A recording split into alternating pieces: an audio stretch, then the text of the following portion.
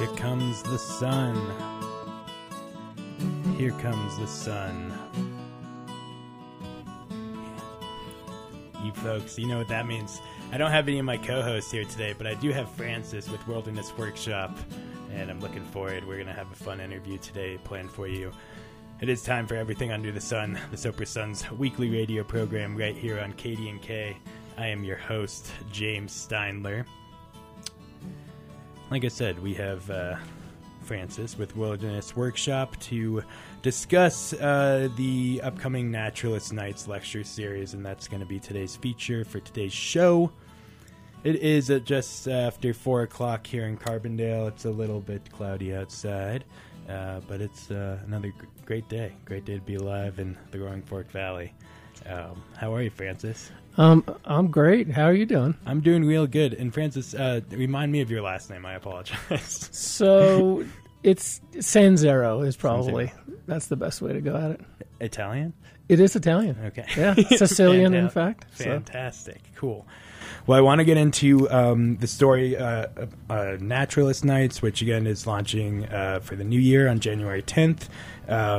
Will Buzzard, our wonderful contributor who's actually moved from Carbondale but is now still contributing from his location elsewhere, and we're grateful for that. So that article can be found on page 6 of this week's Sopris Sun Naturalist Nights lecture series launches for the new year. And there's lots of other news in this 24-pager this week. If you pick up a copy, and lots of going-ons. You'll see on the opposing page 7, Larry Day and Brian Colley, the wonderful and amazing cartoonists for the Sopris Sun, will be opening a exhibit or a show, a Sopris Sun themed exhibit on First Friday at 5 p.m. at Bonfire. And those pieces will be up until the end of February.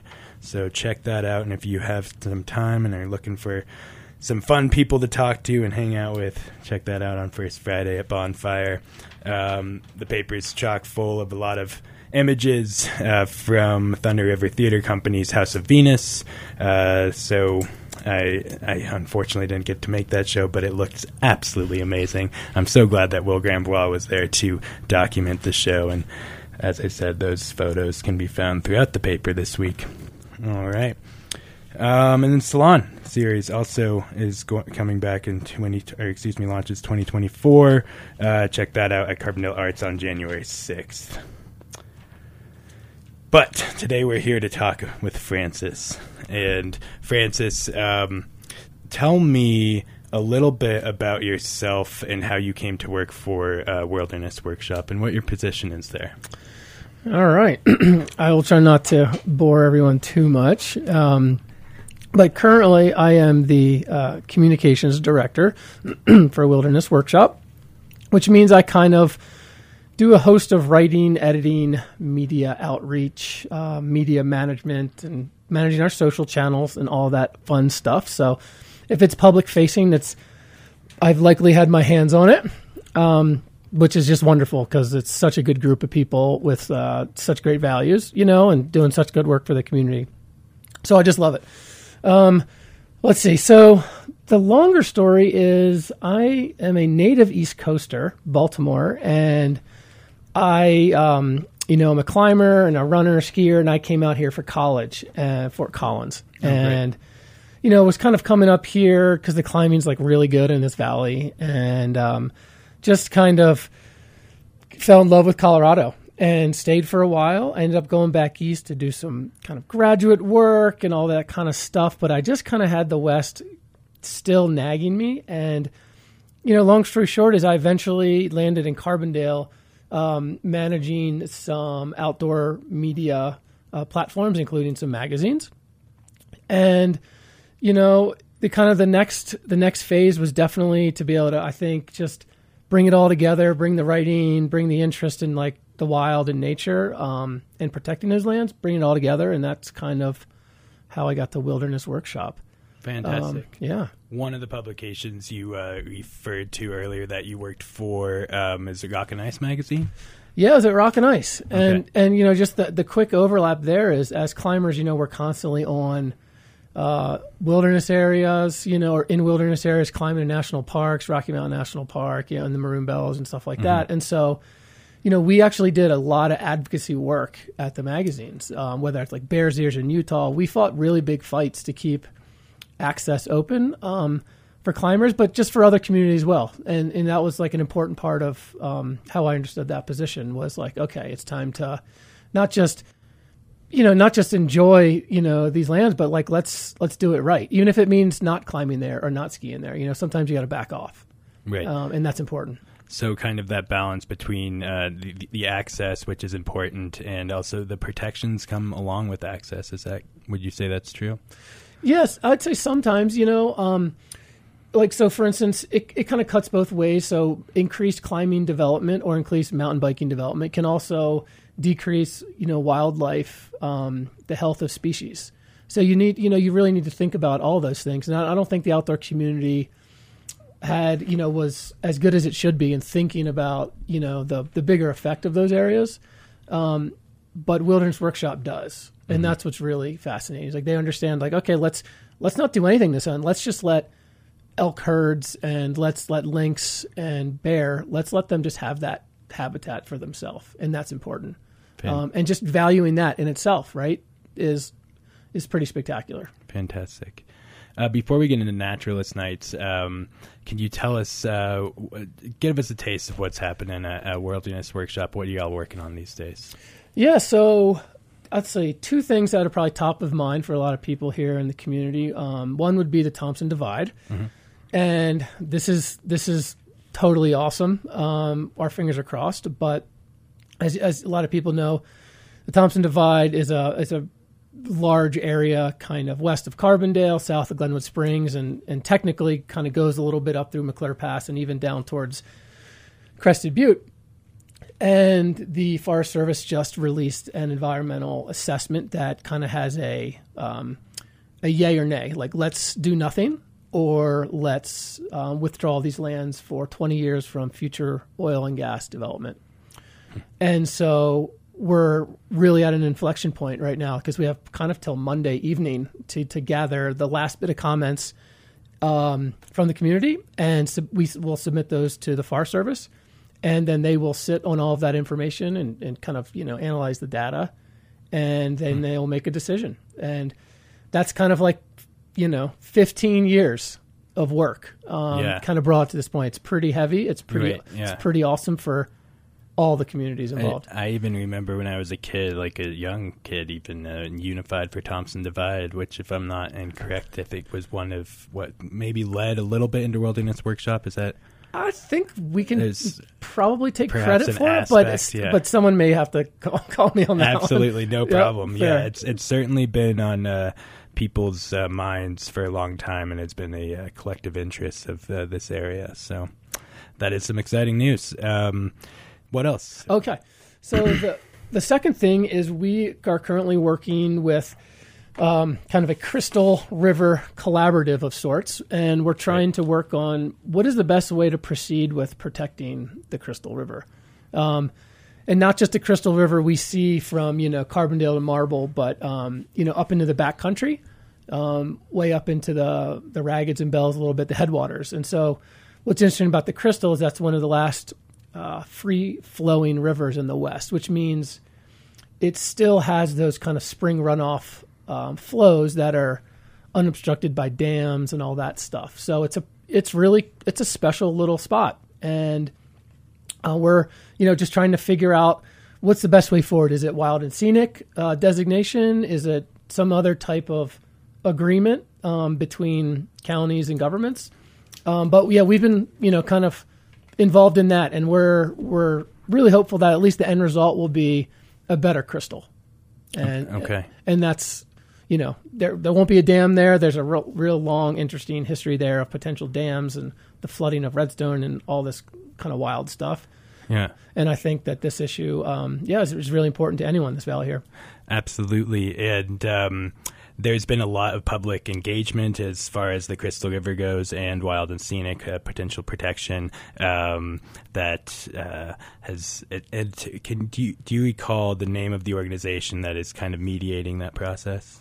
Yeah, it's like it's a really long name. Okay. It's like Crystal River, Wild and Scenic, and other alternative feasibility. They've had to adjust it because it wasn't just because there was some stakeholders, if I'm not mistaken, who thought that maybe Wild and Scenic might not be their desired end result, and so there's other kind of options about and because this is a stakeholder engagement process and a public engagement process, some people may be wary, I suppose I've heard. Mm-hmm. There's some maybe small facets who are concerned about what wild and scenic is and the fact that it comes from the federal government, or it's a federal government designation. Could you speak to that? And I'm sorry, I don't want to get into the weeds too much. No, yeah, I mean, so this really started as, I'd say, just a ground up. This is not like, here's wild and scenic, let's do this, or here's this other thing, this is what we're going to aim for. This is really, okay, what are all the values? What are the values of the ranchers, fly fishermen, people that are living by the river? And so what do they want to keep? What do they want to protect about the river? And then what solutions help get us there? Mm-hmm. And so there are naturally a lot of different kind of like ideologies and politics that come into play when you're bringing like literally everybody into the mix there. So I would say as an organizationally, we've heard from a lot of experts, and it definitely seems like wild and scenic provides kind of gold standard protection for a gold standard river, and it's very customizable. It can be a lot of things can be written in it, but again, that's not to say that something else may not come as a result of all this work. Maybe it's a combination of that and something else. But the fact that it's community driven is the most important. Mm-hmm. And that community really needs to just like figure out what it is and do all that homework and figure out, if it is wild and scenic, that's great. If it's not, then can we borrow anything from that and et cetera. So. Fantastic. Well, thank you for putting that work and for being focused on the natural resources around our area. And the Crystal River is definitely one of the most majestic. So thank you to you and the rest of Wilderness Workshop for taking such care and being a part of that process. Mm-hmm. And that also, so that kind of segues, the good segue into Naturalist Nights, because one of the presenters, I believe it's it's a hydrologist is going to be speaking, and I'm trying to find which presentation it is. Born to be Wild. Born to be Wild. Great name. So Naturalist Nights is a series that's been going on for some time. I want to get into some background, but since we're on the topic, Born to be Wild, what are those dates, and who is the presenter, if you don't mind, Francis? Yep, sure. So official title here is Born to be Wild, the Ecological Benefits of Wild and Scenic Rivers. And Jennifer Back is the lecturer. She is a retired hydrologist from the National Park Service, and she is a specialist in wild and scenic designation. So she's kind of the, she's the ace in the hole in terms of getting information out there for the community. And I would say anyone interested in learning more about that, about wild and scenic, would very much benefit from, just listening to her talk. Okay, so details. Wednesday, January 24th, it'll be in Carbondale, 6 to 7 p.m. at the Roaring Fork High School. Awesome. Okay, and then if you can't make the Carbondale, Thursday, January 25th, same 6 to 7 p.m. At ACES Hallam Lake. Fantastic. Well, that sounds like certainly a very relevant one, mm-hmm. As are a lot of these speakers that are coming up over the next couple months for the Naturalist Nights series. For our listeners, you are tuned into Everything Under the Sun, the Sopris Sun's weekly radio program. I'm your host, James Steinler, and I'm here today with Francis Sanzaro. And Francis, remind me, what is your title at Wilderness Workshop? Communications Director. Okay, great. Communications Director. Yep. But it sounds like you have your hands in a lot of different aspects. Yes, for sure. Yep, I'll run all our social, Instagram, Facebook. I'll work on press releases. I'll write this, edit that, gather X, Y, and Z. Kind of whatever.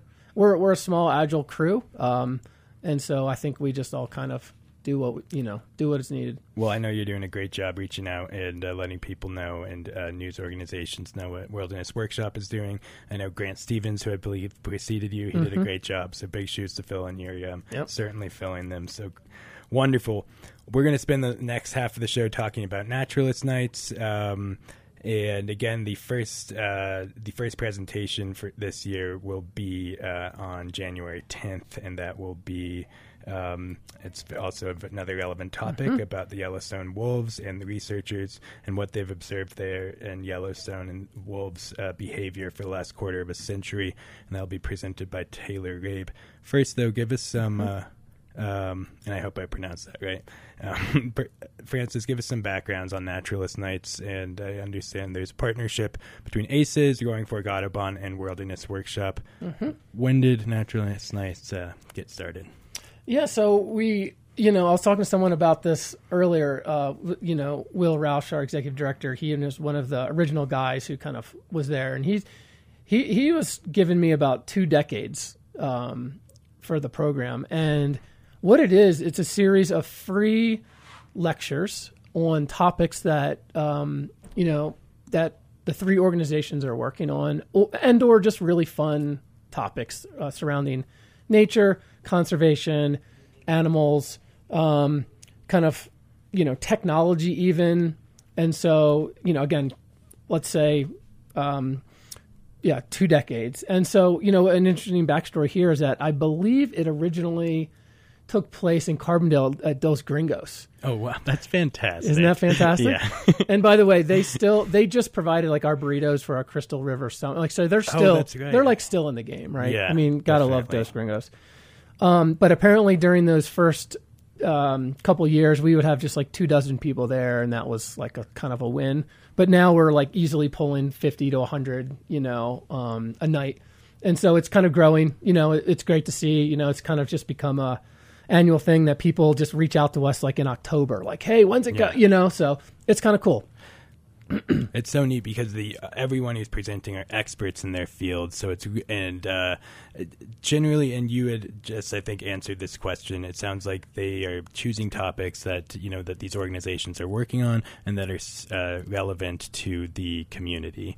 And of course, the wolves, which you are all opening up with again on January 10th and 11th. Is certainly relevant. And then the hydrologist, who's actually the next presenter, Jennifer Beck, on January 24th and 25th. So cool that you all, I suppose y'all have an ear to the community, and you get inviting these experts where people get to pick their brains, and it's completely free. Totally free. Great. And it's... it takes place twice for each lecture on a Wednesday in Carbondale at the Roaring Fork High School. And will that stay at the Roaring Fork High School? Is there a chance for it to go back to the 3rd Street Center? Yeah, great question. So, we kind of just been worried because it's always been a 3rd Street Center that people would just show up there out of animal habit. So thanks for calling attention to that. We're committed to the Roaring Fork High School on Wednesdays because we feel that's better. We don't kind of know what will happen with the situation there. Right, the Venezuelan refugees who've been housed there. Correct. Yeah, they're in the auditorium there, right. And so I think it's better to say we're just committed to Roaring Fork High School. But and the skinny of it is 5 lectures Wednesday night and Thursday night. They're both the same lecture, both even the same time, 6 to 7 p.m. The Wednesday just happens to be in Carbondale. And then the Thursday is going to be up in Aspen. So that's just kind of how it works. Great. And at Hallam Lake in Aspen on Thursday nights. Correct. Thursday nights. Yep. And there will be an online possibility to watch it, I believe, on Grassroots TV. And I'll cool. Yeah, it's really cool. That's awesome. And I'll just say, the way we pick the speakers is us and Aspen Center for Environmental Studies and Roaring Fork Audubon. We just kind of say, okay, who would be really fun to bring on, and what are you guys thinking about? Who do you know that's a really good presenter? And we just kind of roundtable it from there. Fantastic. Do you choose committee, or is it just anyone who who would like to participate from each organization? We're pretty informal about it. We just kind of all get our heads together. For instance, Wilderness Workshop, we proposed, I think Jennifer back for obvious reasons, the wild and scenic rivers. That seemed to be really relevant to this community. The other side note here is that, Wilderness Workshop is very much like an advocacy organization. And we believe that, responsible advocacy depends on people having information. And so, we think that if we're working on an issue, we can bring in that expert. Everyone can hear from that expert. And so that creates kind of like a more educated, responsible community, right? To work on these really pressing issues that the Valley's dealing with. So absolutely. Now, I know we've kind of hinted around some of these different presenters that are coming up between this month, January, and March. But go ahead and just for a recap, and so people, and put your listening caps on now and take out your calendars, and let's just go through each of those 5 speakers that are coming to the Valley. Great. Let's do it. Okay, so our first one, next Wednesday and Thursday, Taylor Rabe. She's giving a talk on Yellowstone wolves, a quarter century of research and observation. So what we got here is she's a biological science technician with the Yellowstone Wolf Project, and they introduced gray wolves to Yellowstone National Park in 1995. And she has basically spent the last 5 years full-time studying and observing gray wolves. And so why is that interesting for our community? I think, the last month with the reintroduction of wolves into Colorado, we're going to learn a lot because they're ahead of us by 21 years. Right. And we have paws on the ground. They've hit the ground in Grand paws County. On the ground. I know, I kind of love saying that's fantastic. That's incredible. Tell us about number 2, man. We do have only about 6 minutes left in the show. All right, I'll make it quick. Number 2, we've got Jennifer Back with Born to be Wild, the Ecological Benefits of Wild and Scenic Rivers. That's January 24th and 25th. She is a retired hydrologist for the National Park Service. Okay. And that will be relevant because of wild and scenic designation on the Crystal River. Just wanted to add that plug. Thank you, Francis. Number 3. Number 3, super interesting here, something you haven't thought of, is how protecting bird species from wind turbine collisions. A talk by Susan Downey and Carlos Jorquera. That is February 7th and 8th, and that sounds really interesting. They are field application engineers and chief birders at Boulder Imaging. So sounds really interesting. Fantastic. Talk there. I feel like that's always I've heard that as maybe from however you want to see it, but for people who are maybe against renewable energy, and I've heard that specifically, the wind turbines, they're killing birds, and apparently it is an issue, so it'll be interesting to hear how they're dealing with that. Yeah, I am very much looking forward to just learning about what's going on there. That sounds super interesting. Very cool. Number 4. Okay, Nathan Peplow with a talk called The Language of Birds. That is Wednesday, February 21st and Thursday, February 22nd. And he is a former editor of the journal Colorado Birds. And quote, in his talk, he says, "You'll listen in on the pillow talk of a pair of red-winged blackbirds." Among other things. So brilliantly put, Nathan. Yeah, right? And so it's so interesting to think about how animals communicate, and and someone who is able to to try and understand how that's done, and maybe even get an idea of what they're communicating. Yeah, and just do they communicate? He says the meaning isn't in the sounds at all. He says. Which is, he's got me right there. What are you talking about? Yeah. Sounds fascinating. Because I know nothing about bird language. You just think that they're saying, weird things, but I'm probably totally wrong on that. Right, yeah. So I'll be very interested to hear what they actually might be saying or not be saying. Exactly. Singing, laughing, something. Wow, yeah. Very cool. Yep. All right, and what's going to finish us out in March? Okay, so Evan Hierpe is going to give a talk called "The Economics of Public Lands and Protected Areas," Wednesday, March 6th, Thursday, March 7th, and he is the executive director of the Conservation Economics Institute.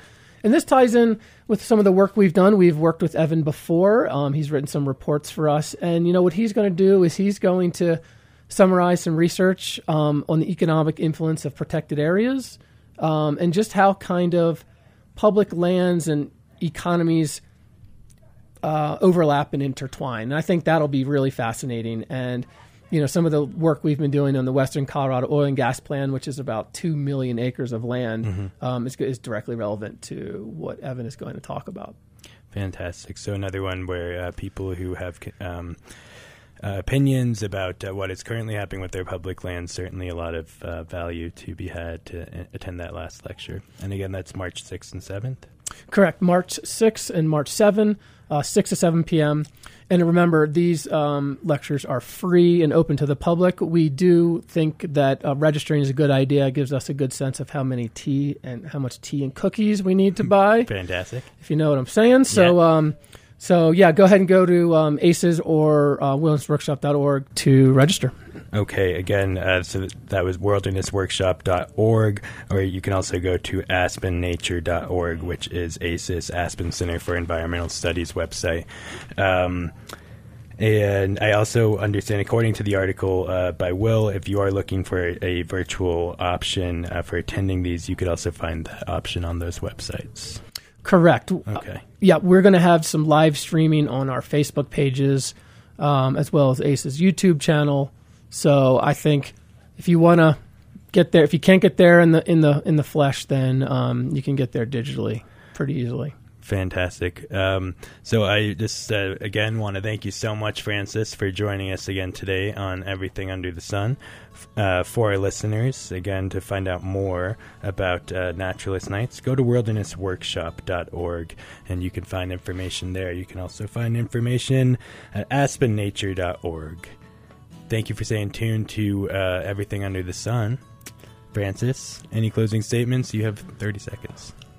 Nothing top of mind. Thanks for having me, and thanks for letting Wilderness Workshop have be able to say our piece on the radio. So we appreciate it. Thank you so much, Francis, for joining us. Thank you, folks, for staying tuned to Everything Under the Sun. We'll talk to you next week.